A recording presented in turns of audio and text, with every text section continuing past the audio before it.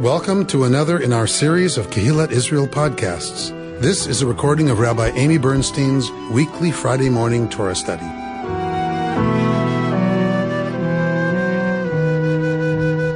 If any of you are not familiar with my Torah study, you have come on a happy Parsha. You have come in the book of Leviticus to the Parsha Tazria. It's the double Parsha, Tazria Metzora, this morning. So traditionally, these are the laws dealing with someone who has what we know as leprosy, although it's not leprosy, it's translated as leprosy. So welcome. So glad you could join for Torah study. So this Parsha has been this is the one you dread a bar mitzvah kid getting like the most, is like having to work with Tazria Metzora, with a bar mitzvah kid.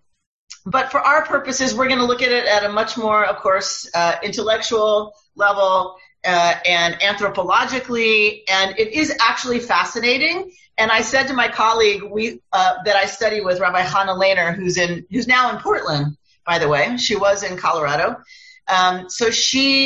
We've been studying for maybe 6 or 7 years now together every week. And we were talking about the Parsha, and I said, it's always hard for me to teach this part of the Parsha where it's all about diagnosis. And I said, this is really one of the toughest Parshiot to bring people into and have them relate in any way to. But this year, thanks to COVID-19, I feel like truly it's not going to be hard to make a connection between the ways the Israelites were terrified of Tzara'at, and just now, I caught myself looking out my kitchen window. We have a lemon tree out there. So sometimes you'll see someone who lives in our complex at the lemon tree. But I saw 2 people with masks and gloves, and then a guy with 2 kids who don't live here near those people. And I'm like, who are those people? They don't live here. And do they have on gloves? And did they touch the tree? Did they touch the tree? Did they touch the lemon? Did they touch a lemon that they didn't take? Right? And I was like, Amy, oh my gosh, calm down. First of all, I understand the roots of xenophobia, right? Okay, they're not from our tribe. They do not reside with our tribe. So I don't know that they don't have something, right? Of course, anybody in my complex could have COVID-19 and I wouldn't know if they were, right? So, but I wouldn't freak out if it was someone I knew lived here touching the tree. But because it was someone who didn't live here touching 3 people who don't live here, 3 touching the tree, it's like, oh my God. So first of all, understanding the roots of xenophobia, but also I totally got a relationship immediately to what we're going to study this morning about, wow, we really do, when it's something serious to us, then we fear contagion or spread. It really impacts every aspect of social interaction. And that's what we're looking at this morning. The texts that we're going to look at this morning are texts that deal with the state of ritual impurity, which in itself is not problematic. So those of you who have learned with me before know this. Those of you who haven't, welcome to the world of Tum'ah and Tahara. Ritual impurity and ritual purity. I want to move away from the language of pure and impure, even though it's technically true, because I think it puts concepts in our Western heads that are not helpful. We think dirty and clean, and that is not the case. There is no problem with ritual Tum'ah, with ritual dysregularity. And that's how I'd like us to think about it, right? You're regular or you are irregular. And there are many things in life that cause us to be in dysregulation. So the ancient Israelites understood one set of things. We in the West might understand it differently. Like if someone's depressed, right? Or someone just suffered a loss, a death or whatever, which is same as in ancient Israel, by the way. If someone, there's lots of things that we feel like put people in this category of non-normal, a not normal state, normal not necessarily being good. Somebody who just got married, we might say, is in a state of dysregulation. They go on a honeymoon for that reason, right? They leave society, they leave their community in our Western tradition, and they go away to be alone together, right? Because they're dysregular. They're not they're not supposed to be in a state of normalcy. They're in a state of high, hopefully, elation and happiness, and they want to take that time to focus that on each other and not have it interrupted by regular life, going to the grocery store and the dry cleaner and getting your flu shot. They don't want that, right? And society supports them going away and being together so that they are excused from all of the regular stuff of everyday life. So we can think of many things that put people in that category in our society. It's random how we decide that. It's cultural. There's no absolute values to this stuff, right? It's all culturally defined. So we're going to look at how ancient Israel defined what puts you in a state of dysregularity. And I was listening this week to a teaching by my meditation teacher, Rabbi Sheila Peltz-Weinberg, who says that this Torah portion is all about the times we come into contact with things beyond our control. And that upsets us, right? Like that upsets the balance of feeling like, I got this. Look at me trying a new recipe. Look at me, the laundry came out perfect. Look at me, like I did a great job teaching this morning. So like we like that. And when we come up against things that we absolutely cannot control, it upsets our sense of equilibrium and our confidence, and life is going to bring us those things, like it or not. And so she reminds us that that's what we're dealing with in this parsha. And she says, who are the people who are called by Torah to address the person who's got this confrontation with what we can't control? Who's assigned to deal with them? The priests. And who are the priests? The priests are the children of Aaron. Aaron, who was said to be a lover, right? He loves humanity. He loves peace and pursues it. He's a gentle, loving soul. That's who's assigned to deal with the people who are in dysregularity are the priests. So they are associated with holiness and the power that goes with access to that. And they are a loving presence. So they both diagnose and continue to check in on the person who's been diagnosed with tzara'at. So I'm trying to give you all these things up front, and then we'll look at the text. But this is a text that if you just read it can like really, whatever. So I just want to give you some of this stuff up front. And note also that the priest is not there to treat the person. The priest is not there to fix it. That is not the goal.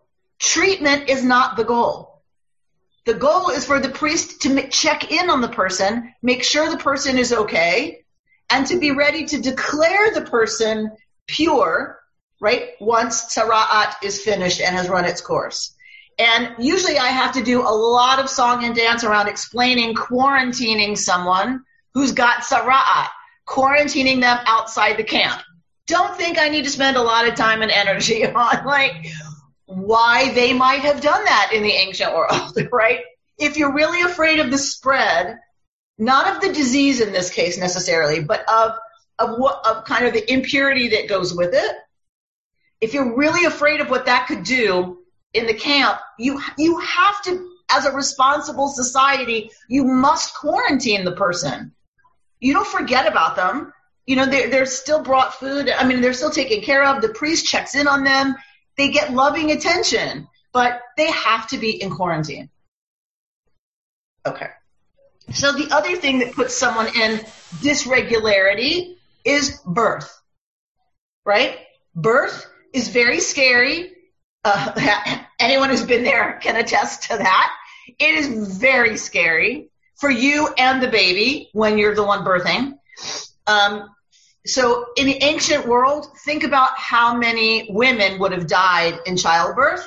Think about how many children they had. So their lifetime, risk to dying in childbirth was so much bigger than ours. Infants also died at a hugely alarming rate, right? Sometimes in some places 50%. So in the ancient world. So when you think about, the danger to mother's life and the newborn's life, it's a very scary time, and you don't have a lot of control. This is another place you don't have control. And with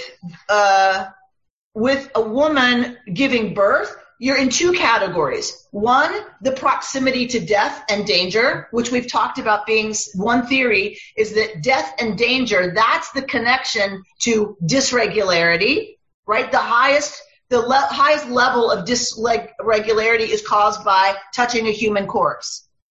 So the proximity to death. So death and danger is one level. The other thing is that when she births, she bleeds from the vagina. And as we know, any kind of emissions from the genitals causes ritual dysregularity. So, and that means men with semen and women with menstrual blood. And so, and it's stuff that's not controlled. Okay? So the bleeding just happens. And so she's kind of tum'ah on two levels. That there's something coming from the genitals in terms of bodily fluids, and the fact that she has been very close to death herself, and by birthing an infant that could die. So we're going to go to Leviticus 12. We're at the beginning of Parshat Tazria. So this is Sefaria, y'all. If you ever want to look at Torah on your computer, you got it right there. The whole corpus of Jewish literature is in Sefaria.org. Okay. So Tazria, we're going to look at the text. All right. And Bert says it's best if I read. All right. By Deber Adonai Moshe Lemor. So God says to Moshe, speak to the people Israel Lemor, saying, Isha ki Tazria, see there's the name of our parsha, a woman, and it's interesting that this word Tazria is used, who brings forth seed, essentially. This is what's said of the trees in creation. And that's one of the only other places we see this word. Otherwise, it's a different verb that's used. So when she brings forth and she births, Zachar, and it's a male, V'tam'ah shivat yamim. Her impurity is 7 days. Kimei nidat dota titma. So she is in this state of dysregularity, just like at the time of her regular monthly dysregularity, which is menstruation. And I can promise you, as somebody who has had dysmenorrhea, that it is a state of dysregularity for sure, just in case we didn't know that. All right.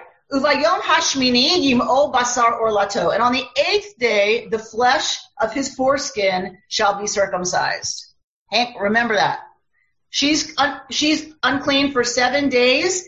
Then on the 8th day, he's circumcised. Remember that as a package.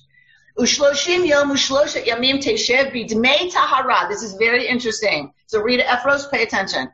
So 30 days, right? Shloshim yom ushloshet yamim. 30 days and 3 days, she shall sit in the blood of her purification. We don't see this phrase anywhere else in Torah, which is very interesting. All right, so bidmei tahara, in the days of her purification, bechol kodesh lo tig'ah, anything sacred she shall not touch. Ve'el hamikdash lo tavo, and she shall not come to the sanctuary. Ad mla'ot yimei tahara, until have been fulfilled the days of her purification. This is fascinating, y'all. This is fascinating. Trust me. V'im nekeva teled, and if she brings forth a female child, she is to be dysregular for 2 weeks, as during her menstruation. Right, 2 weeks is a week of blood and a week without having blood, and she shall remain in a state of blood purification for 66 days. All right, so we saw how long it was with a male, 33 days. Double it for a female to 66 days. And on the completion of her period of purification, for either a son or a daughter, she shall bring to the priest at the entrance of the tent of meeting a lamb in its first year for a burnt offering, and a pigeon or a turtle dove for a sin offering. All right, we're going to get there. Don't worry. V'hikrivo lifnei Adonai. right? And he shall bring it close before Yud-He Vav-He, v'chiper aleha, that it makes expiation on her behalf. V'tahara, and she shall be pure, mimakor dameha, from the flood, the flow of her blood. Zot Torat hayeled l'zachar o l'nekeva. This is the Torah regarding the person who births, a male or a female. If she does not have enough money to bring a sheep, she'll take 2 turtle doves or 2 pigeons for the same right set of offerings. Okay. Now, probably people are freaking out already. All right. Just hang tight. Hang tight. It's all right. It's going to be okay. So speak to the Israelite people. So now we're dealing with one of those moments we bump up against things that are out of our control. This is very dangerous. It's also one of the best things we can do is bring children into the world, particularly in ancient Israel. If you're wanting to build a new people and you're wanting to build a new religion and a new civilization, you need people. So this is absolutely not about something that's bad. This is the best thing you can do is bring a child into the world and risk all that means. All right. So let's talk a little bit about this phrase, which is fascinating. This phrase about, so the boy gets born. She is unclean for 7 days. And then the boy is circumcised on the 8th day. There are people who want to suggest that the blood of circumcision affects a certain kind of purification. That would make sense then that she's impure longer if she births a girl, if the blood of circumcision has the possibility to in some way shorten the time or remove a little bit of the tum'ah. That's a theory. That's one theory. We got some other ones. Don't worry. I got more than one for you. All right. So, Demei Tahara, the blood of her purification. This makes very little sense, right?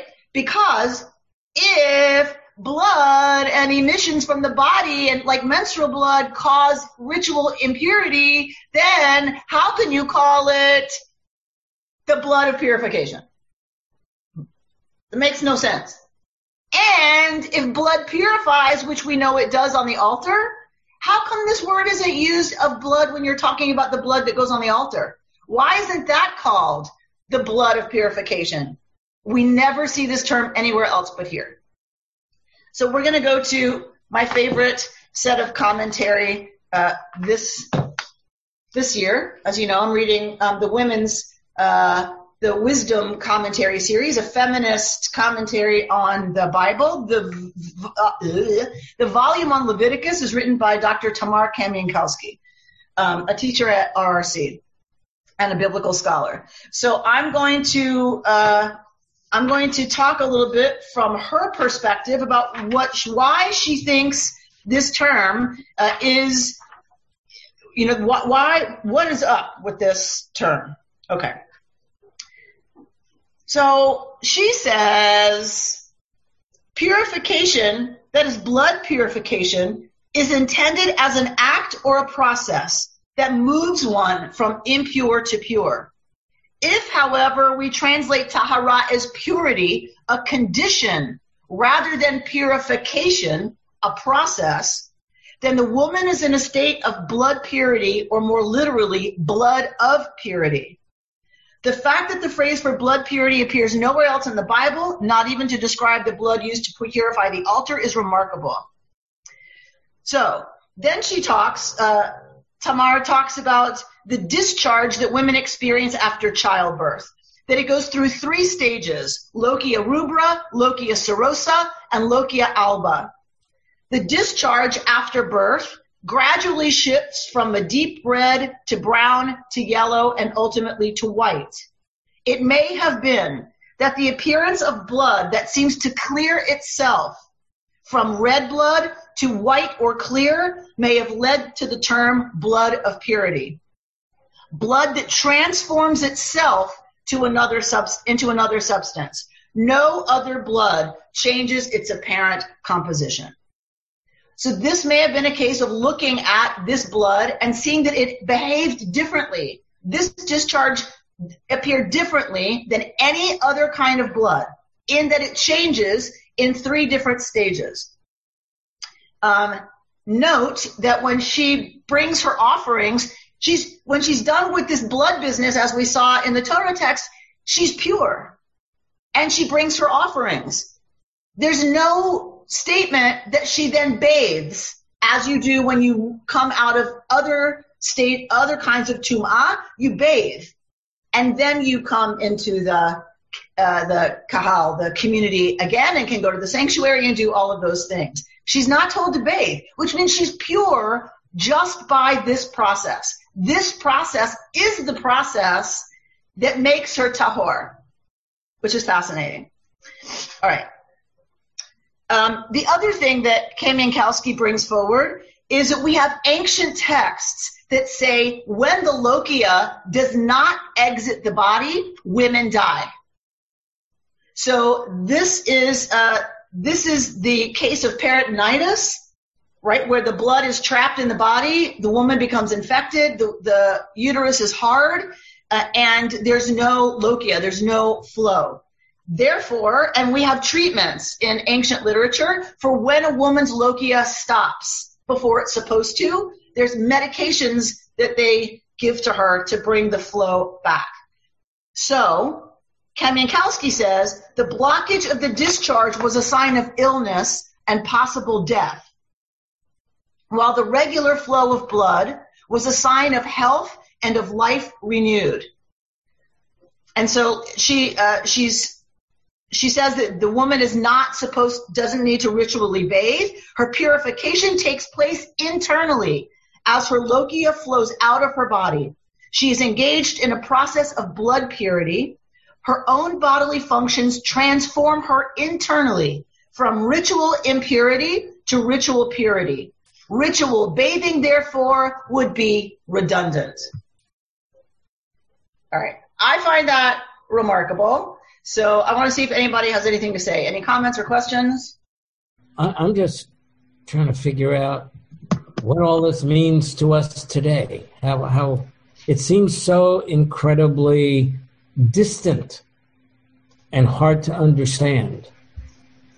That's so funny. It doesn't to me.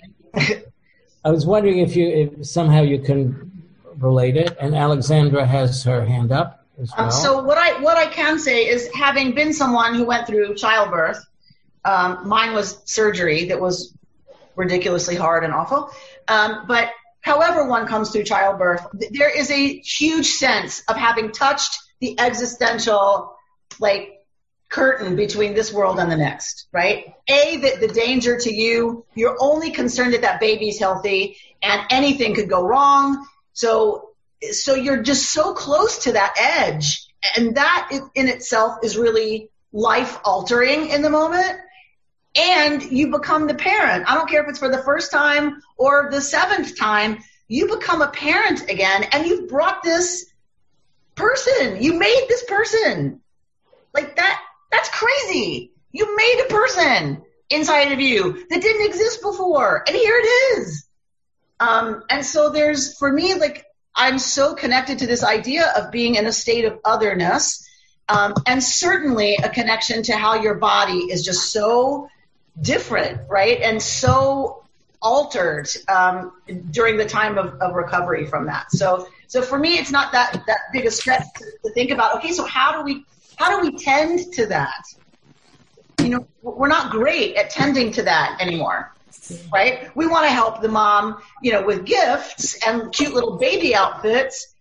We don't do a good job as a society of actually addressing her needs, right? Giving her a night nurse, right? Having someone relieve her so she can sleep. Anyway, so that's just a few thoughts off the top of my head. I'm trying to get back to full screen. How do I do that? We have Alexandra and Judith and Robert with their hands up. All right, so you call on people because I can't see. Alexandra? Hi, can you hear me? Yeah. Or see me? Yeah. Okay, great. I missed a little bit. Sorry, my Zoom was going in and out.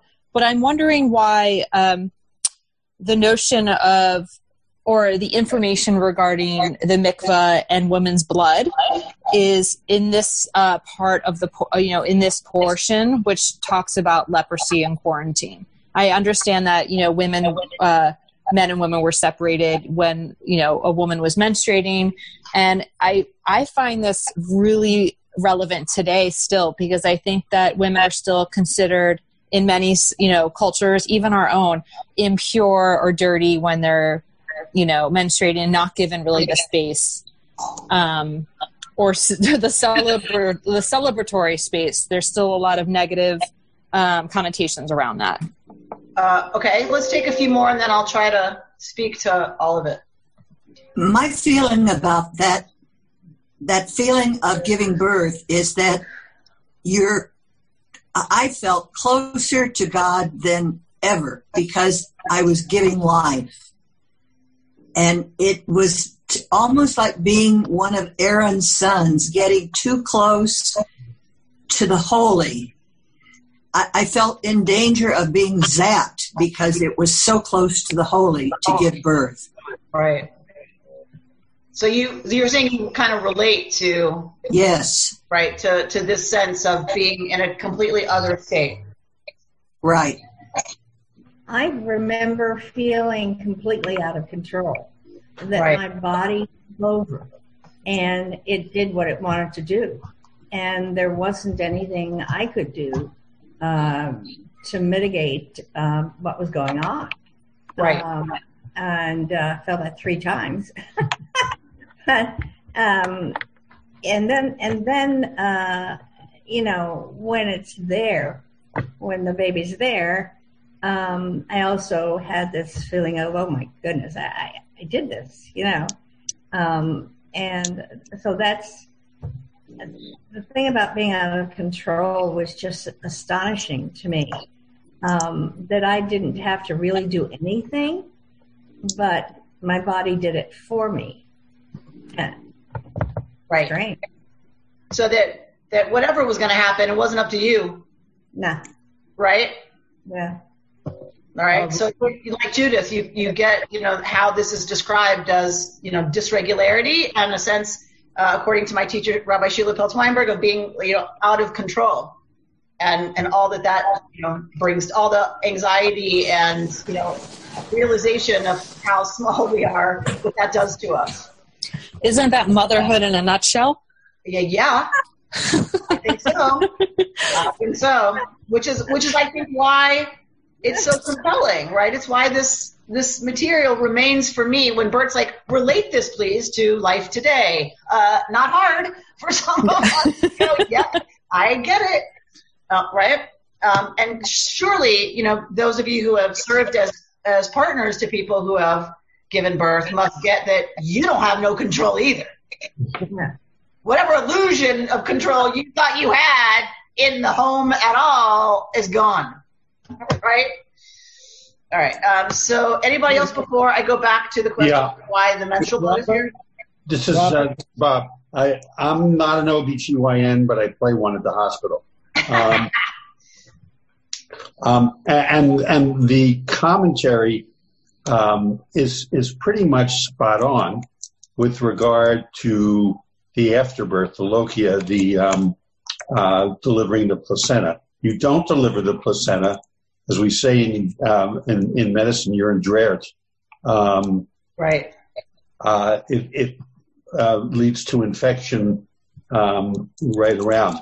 The different colors are also spot on because that's describing coagulation and how the blood changes color in a steady state when somebody who has stopped bleeding is there, and white is or light color is sort of the last thing as it separates. So the description really should be looked at as spot on.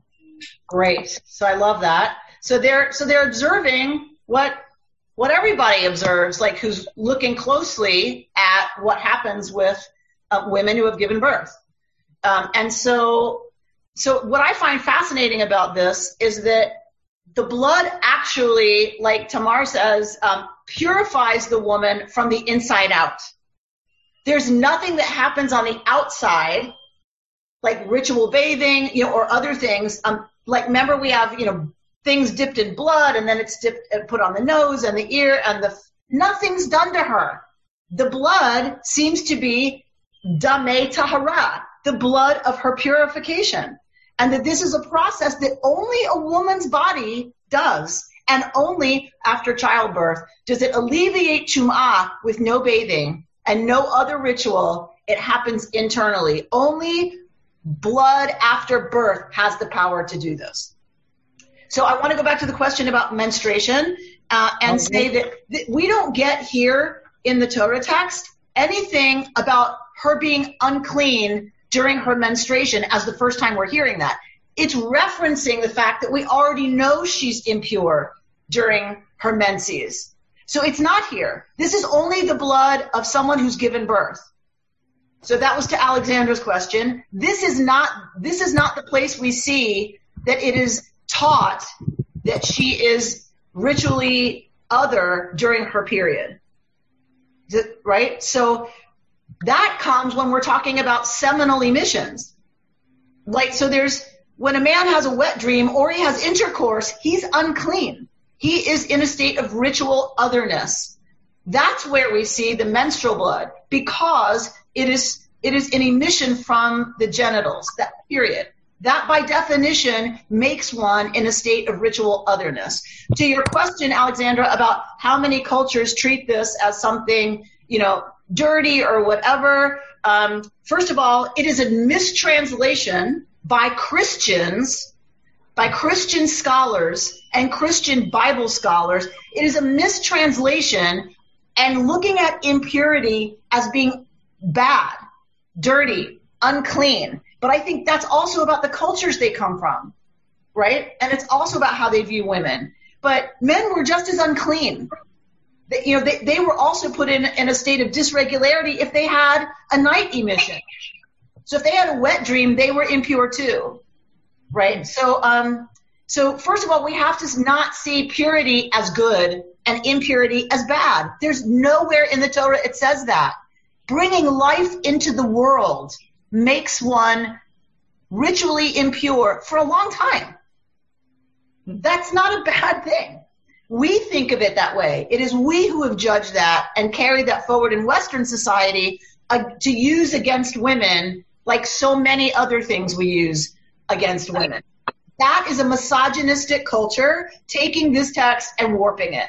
It just simply is not there that there's anything wrong with ritual impurity. The highest form of ritual impurity is communicated by a corpse. We are commanded to bury the dead, right? If you touch a lizard, you are not in a state of ritual impurity. If you touch a human being who's dead, whoa, you are impure for a while, because a human is more important than a lizard. Does that make sense? So because the human being communicates more ritual impurity is not because it's valued less than a lizard. It's because it's valued so much more. So it's really the definition of impurity or purity that has been skewed over time. Correct. Okay. Correct. That's what's been skewed, is this idea that ritual impurity is bad. It's just other.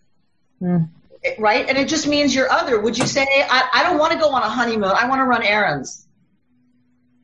No.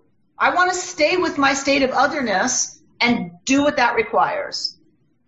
All right, so other people want to raise the point, well, what is up with it so much longer for a girl than a boy?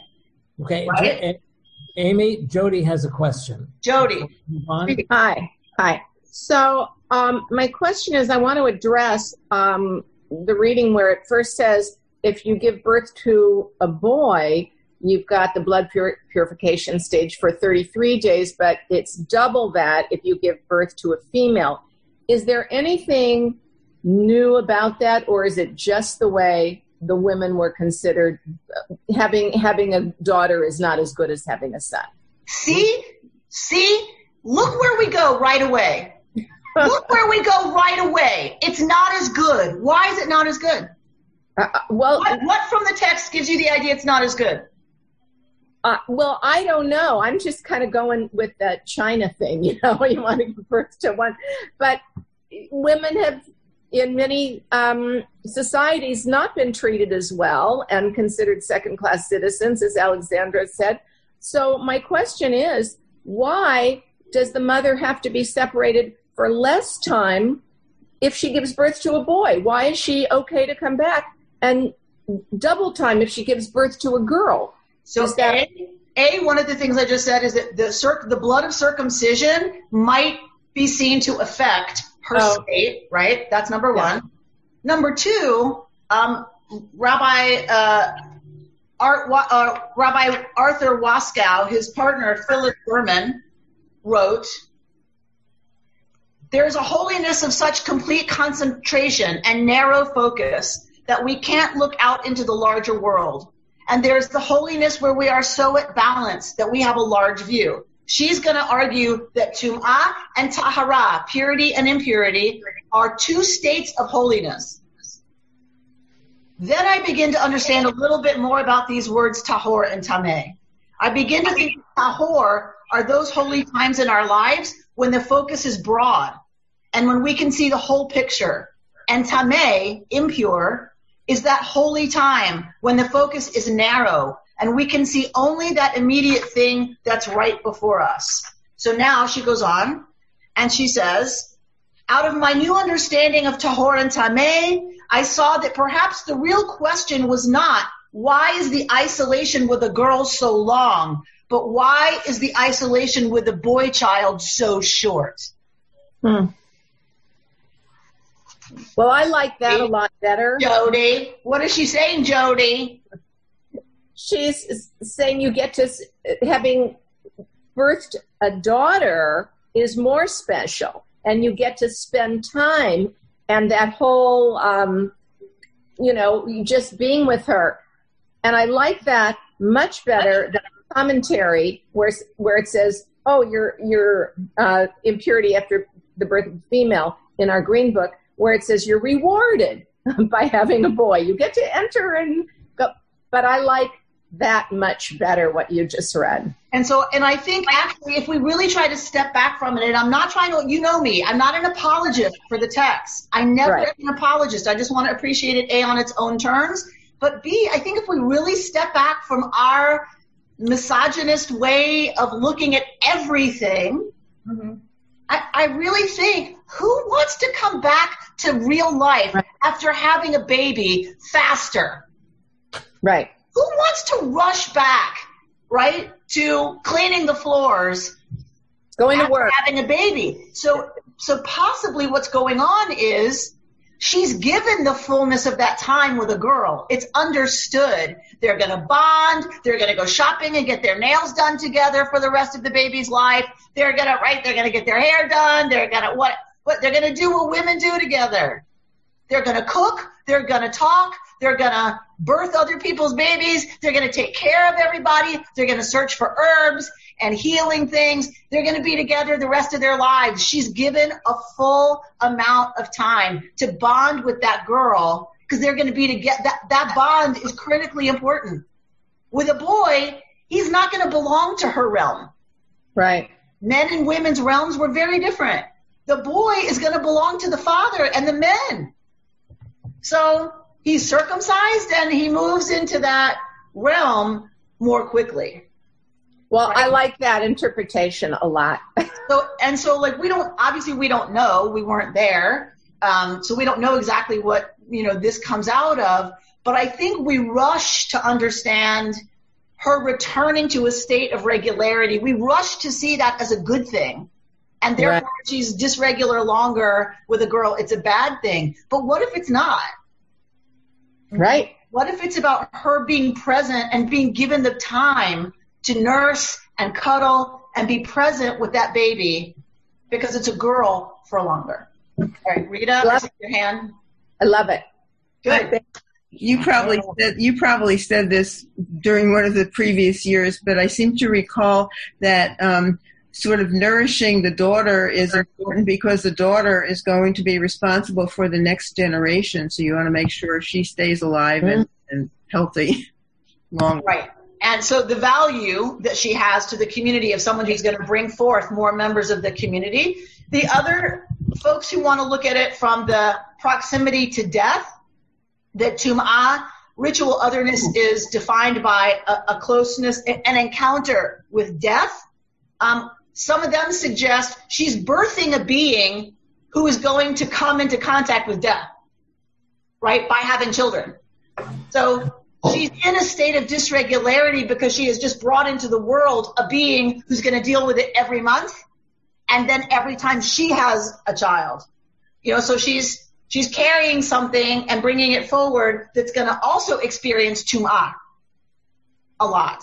And so that's maybe why it's longer for her contact, the mother's, with Tum'ah is longer, or the strength of the dysregularity is maybe bigger with a girl, so the process takes longer because the girl herself is going to face it over the course of her lifetime many times. Amy Carroll has a comment. Yes? I just wonder if this was seen, or if the people at the time were feminist, if this society was led by women, if the birthing process wouldn't be seen as more of miraculous, as more that she's done something and heralded for, rather than the way this seems to be handling it. It seems to me that it's the Torah, I'm afraid to say, is seen through the eyes of men and written by men.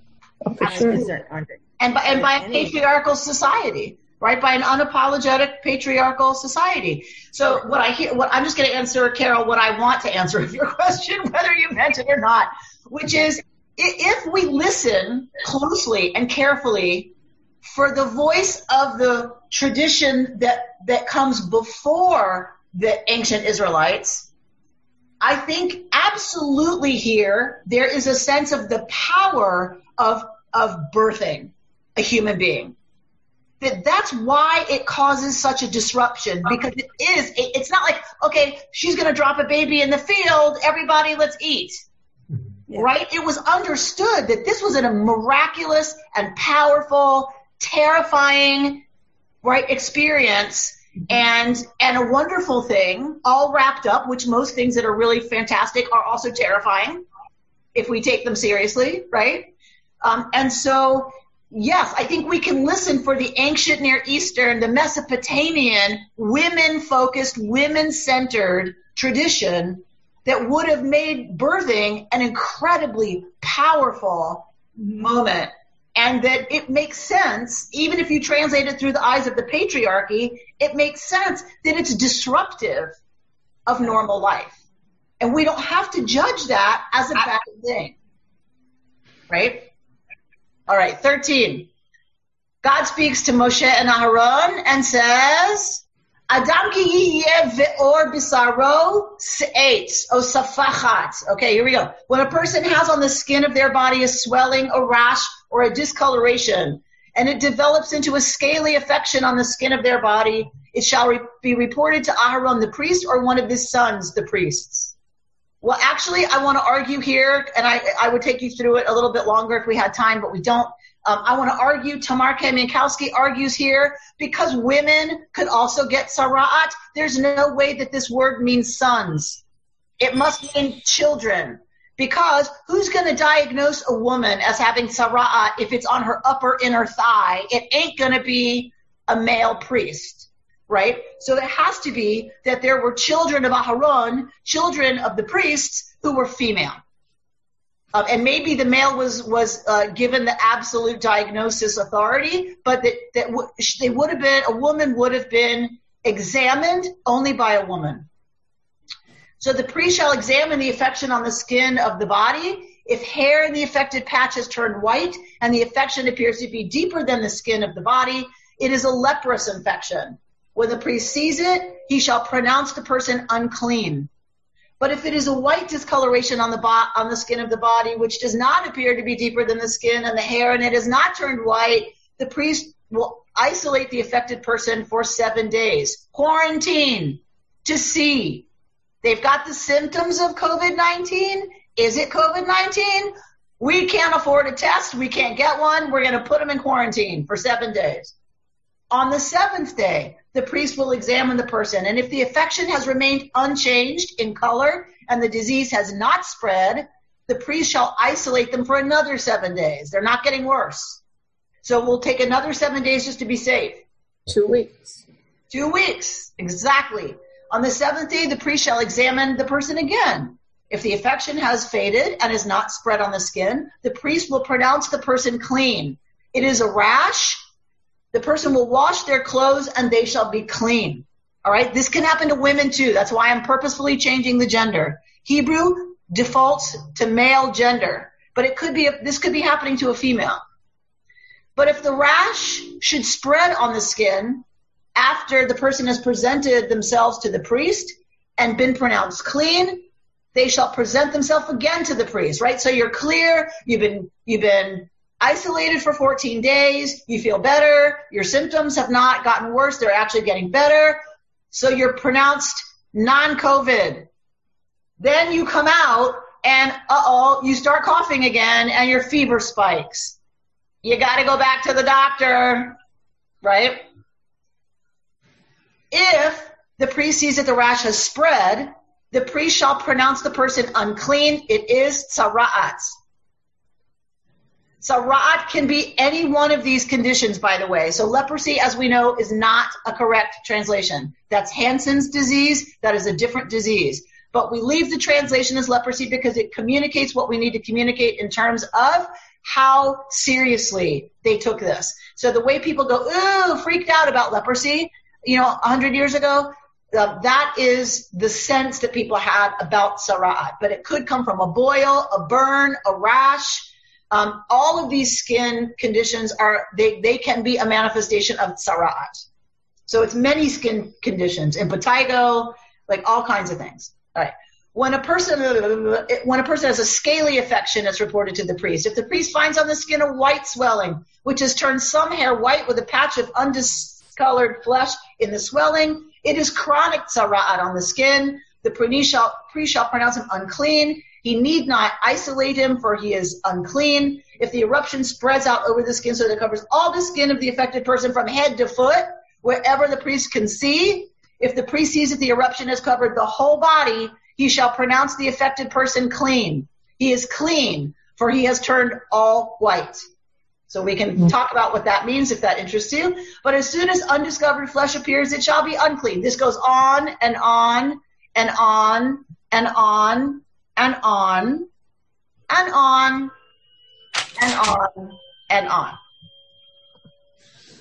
Okay.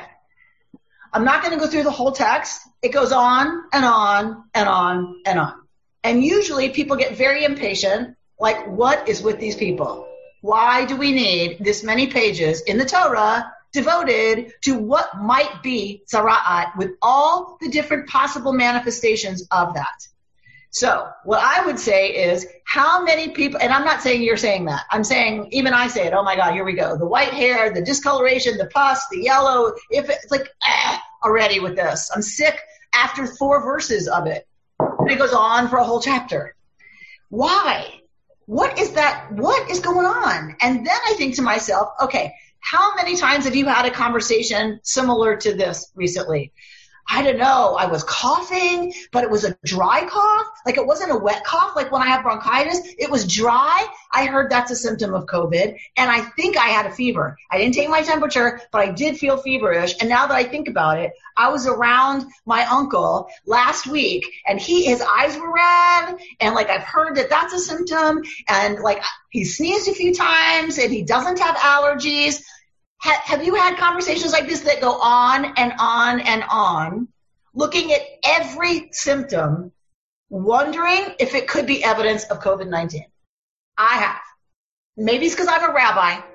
I've had a lot of these conversations where everyone's obsessed with talking about every tiny detail to see, because what they're concerned about is, might it be COVID? Why do we care if it's a dry cough or a wet cough? It's a cough. We care because a COVID-19 cough tends to be dry. That's what we're told. And then we want to know, we look and read or listen obsessively to what are the things that indicate COVID-19 versus allergies, versus regular bronchitis, versus a cold. We listen and we're obsessed. So even though we don't write it down, right, in Hebrew with lovely commentary, we write it down in here. We are keeping track of every single symptom and every single comment about every symptom that could mean COVID-19. And if that's diagnosed, people are quarantined. So it made me a little more sympathetic this year to how much detail is here about diagnosing, I almost said COVID, diagnosing Tzara'at, because that was in their world, that was what they were most afraid of, was Tzara'at and the contagion that it would bring to the community.